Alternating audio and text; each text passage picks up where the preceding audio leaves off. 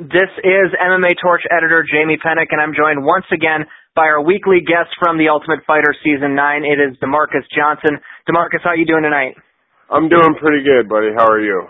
I'm doing very well. DeMarcus, we had a lot more from you on this last week's episode of The Ultimate Fighter, and we got a little prank war going, even if it was a little one-sided.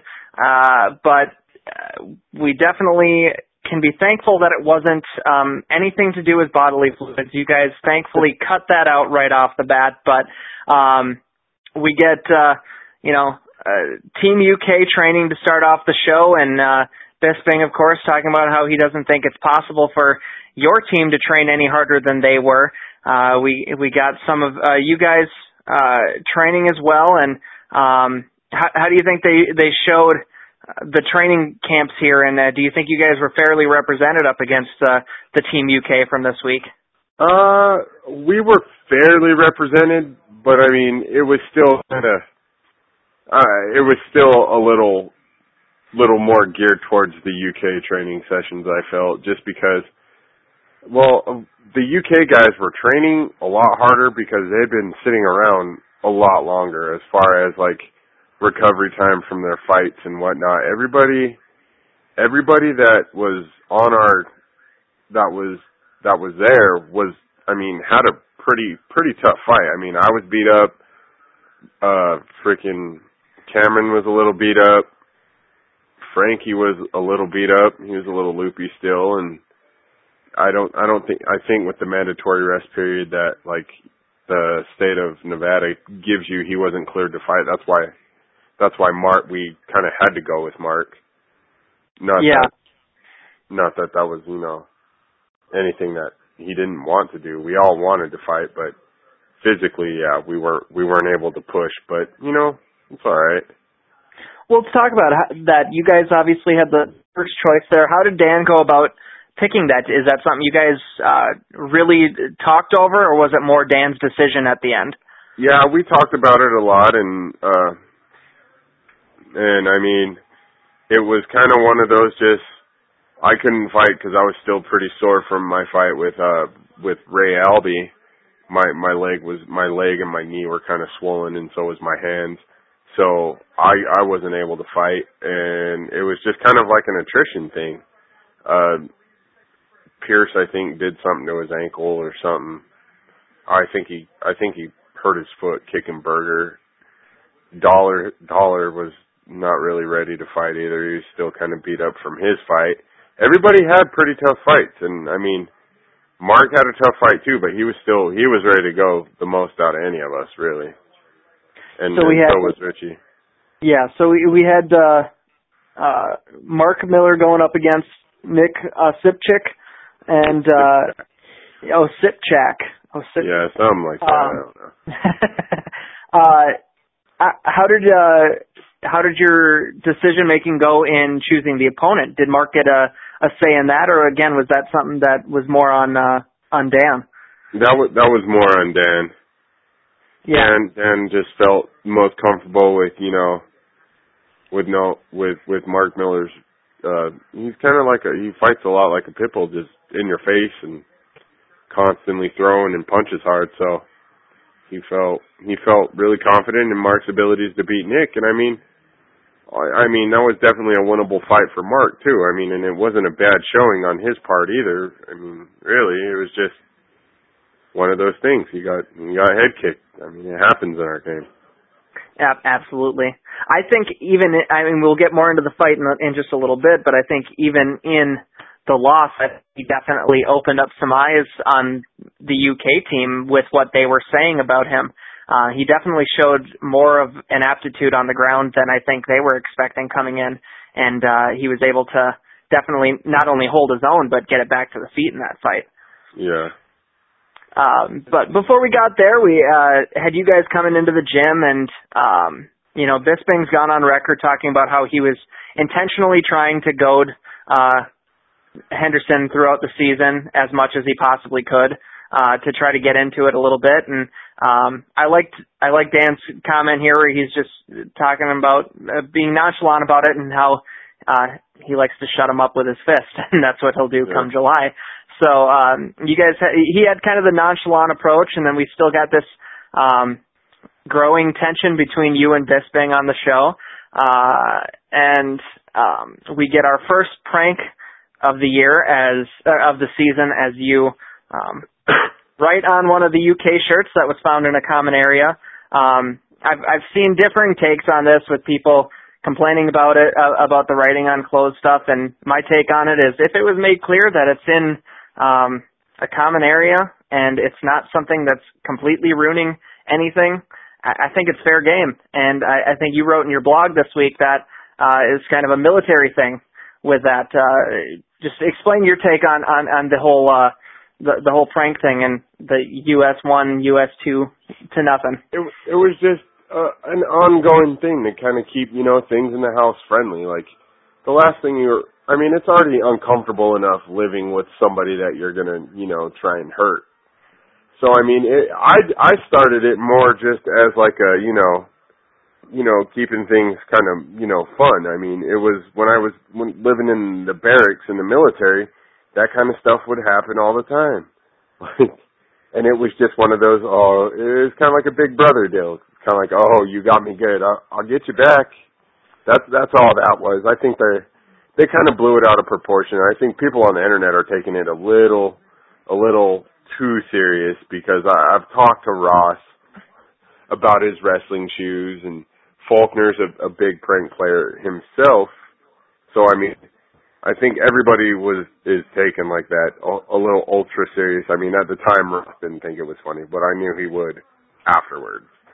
And that's and of course you're going to get reactions when guys are in the gym and stuff like that. But they just need to turn around and find something that Team US has laid around and get their revenge that way. And they do. And they do. So, despite Bisping wanting them to. Yeah, it's one of those things where it wasn't it wasn't like Ed Herman pissing on somebody's headgear or anything like that. It was a magic marker on some wrestling shoes, and it's not like I tore the sole out of the shoe, or I didn't damage the shoe in any way, and that's why I don't think people really understand how harmless it really was. But everybody wants to make me out to be this super childish whatever because I am having a little fun with the UK guys. Seriously. And I took it as completely good-natured ribbing throughout the whole thing. It's a thing where at least you guys are not going to extremes with your pranks here. It's not like you're, like you said, you're not Ed Herman pissing in someone's headgear. You're not doing anything that's actually going to hurt the other person. Writing on someone's stuff is not going to damage them. Yeah, and since then the wrestling boots have been framed and hung in the gym. So it kind of just turned into something fun, kind of pretty much what it was intended to do. So everybody out there that's taking it super serious can just relax, because not even Ross was really pissed off about it. And that's all you need to know on that. If that guy is not going to be upset about it, no one else has really a right to be. Yeah, plain and simple. You would think I wrote on everybody's wrestling shoes. Your thoughts on the fight here, the Mark Miller against Nick Osipchak? We had the first round really back and forth. Bisping and the rest of their team were trying to tell Nick that they thought it was best to get Mark to the ground, and Nick had a very good strategy going into his first fight, where he fought southpaw, which he's not naturally, and didn't show a lot of stuff that he would end up using in this fight. I thought that was a very good strategy on this part, because really Dan only had the fights available to him to view for scouting Nick on this. So I thought that was a good job on his part to set up for this first fight. Obviously, can't do that for every fight going forward, but that would come to play as, they showed Mark being told in training, Nick's kicks aren't that strong, they're not that great, and what happens? Left his arm down and got hit with a kick. I mean, like, that was also kind of, I don't know, I didn't really agree with being able to let Bisping watch our fights to get into the house, because that was kind of a key factor in that whole fight was, I mean, if you get to scout them and the information's fresh, of course, but I mean, Henderson watched their fights, like 2-3 weeks prior, and yeah, that was just kind of garbage to me. But I mean, it didn't really matter because I mean, the fight was the fight. So I mean, I think it was just one of those things where it was just really a well put together game plan by Bisping. That's really what happened. Well, and Mark still, I mean, he held his own, and he looked a couple of times like he had a chance to win the fight too. And, you know, that's why you fight the fights. It doesn't matter what your game plan is if it doesn't come to fruition. So, I mean, they were both in there and had a really good fight. Second round kind of stalled until they got it to the feet again, and he just got caught. And talk about how he was after, because clearly they showed definite signs of a concussion with him getting sick in the back and definitely being out of it. It was kind of a nasty kick to the head. How was he doing, and was he able to recover soon enough after that? Yeah. I mean, of course, anytime your brain gets rattled around like that, you're probably going to throw up a little bit. So, been there. So, yeah. So I mean, yeah. After the fight, though, he was all right. I mean, Mark's a fighter's fighter. So I mean, he just kind of took it in stride. He was like, all right, you got me this one, I'll get you the next one, kind of guy. So I mean, that's what I love about Mark is he's a fighter's fighter. I'm sure. I don't know why he hasn't been on camera as much, because every time I'm being retarded, he was somewhere in the close vicinity being retarded with me. But it's all right. And he's still got a silver lining here, because he's still got, you know, the 5 weeks training with 5 more weeks training with Henderson, and then most likely a fight on the finale to get a chance to, you know, keep a job with the UFC. I mean, that seems to be the theme that they've gone with is, you know, you're staying in the house to train and, you know, have a good showing of yourself at the finale, and we're going to keep you around. So it's not like it's over for him yet. It's disappointing for sure, but I'm sure he was still around and, like you said, being retarded with you the whole way through. Yeah, definitely. They teased us with the fact that we've got 2 fights coming up next week, and they also hinted at some team unity with the UK building up and kind of going the opposite way for your team. Were they hyping that up a little too much on this one, or what do we have to look forward to on Wednesday? No, that was actually pretty accurate as far as the personality differences are, you know, what made our team, like, what made Team USA gelling so hard, like coming together as a team.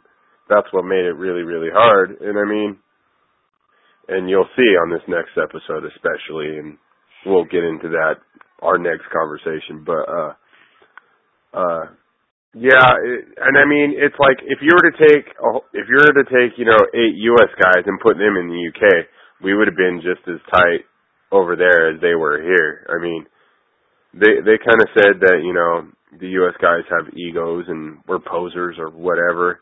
I assure you that everybody on the U.S. team is not a poser. They are fighters in every sense of the word. And trust me, when you watch the show, I mean, like us or hate us, Frank, Cameron, me, freaking Meat Missile, freaking Richie, we're all fighters. Santino, we all are. Well, except for one of us, but you'll figure that out. Well, DeMarcus, I thank you once again. Is anything last to add before we wrap up this week, before we head into Wednesday? Nope. Just keep watching the show and reading my blog on MMA Junkie, and hit me up on Facebook or MySpace, whatever. We can be friends, or pretend to be friends, whatever. All right. Yes. All right, I'm going to go train now. I'll talk to you guys in a little bit. Yeah, we'll talk to you next week. Bye.